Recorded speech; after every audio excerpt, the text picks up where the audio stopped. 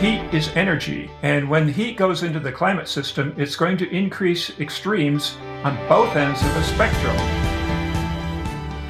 The Mississippi River reached record low levels in the southern U.S. this fall, and that's caused big problems for the 60% of the U.S. grain harvest that's typically shipped down America's largest river. Climate expert Jeff Masters wrote about this for Yale Climate Communications, and he joins me now to talk about it. Hey, Jeff, welcome back to ClimateCast. Hey there, Paul. So about 82% of the contiguous United States is now either abnormally dry or in drought recently. That's the largest drought coverage I've seen since the U.S. Drought Monitor began in January 2000. What are some of the biggest specific drought impacts you're watching? Certainly, shipping is majorly impacted on the Mississippi River. It's reached record low levels at about a 150-mile stretch from St. Louis down, and that's caused disruptions to barge traffic. And also, the drought, of course, is causing problems with agriculture. The National Weather Service is estimating over $9 billion in losses so far this year from drought, mostly due to agriculture, but also due to shipping concerns. Let's talk about some of the climate ties here. How much of this persistent drought pattern in the western and central U.S. is cyclical? How much is La Nina? And what are the climate change fingerprints here? Drought occurs naturally, of course. And when droughts do occur nowadays, we're in a hotter climate. So that means that your drought is going to be more intense. So you can ascribe, a certain percentage of the intensity of this drought and the longevity due to climate change.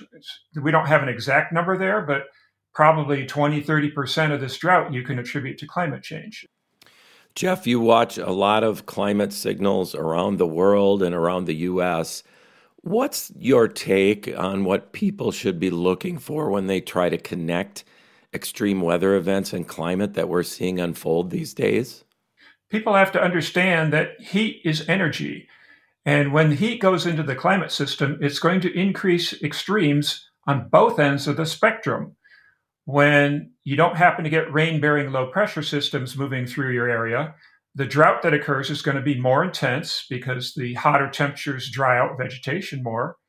But when you do happen to be on a storm track that gives you a lot of precipitation, those storms are going to be more intense and drop more rainfall because a hotter ocean will have more water vapor evaporating off of it, giving you more intense rainfall.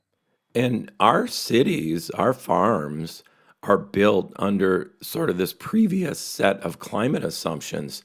What does that do in terms of stress to our systems as this new climate unfolds? It's a huge problem because not just our farms are designed for the old climate, our entire infrastructure, the transportation infrastructure, our cities that are built by the coast are designed for a 20th century climate. So we're having a lot of impacts all at once hitting multiple sectors of the economy. And there's simply not enough money to go around to deal with all the expenses that are happening. So we really need to redesign our entire civilization for a new climate. It's just not going to work to try and pretend that the climate of the 20th century is still here.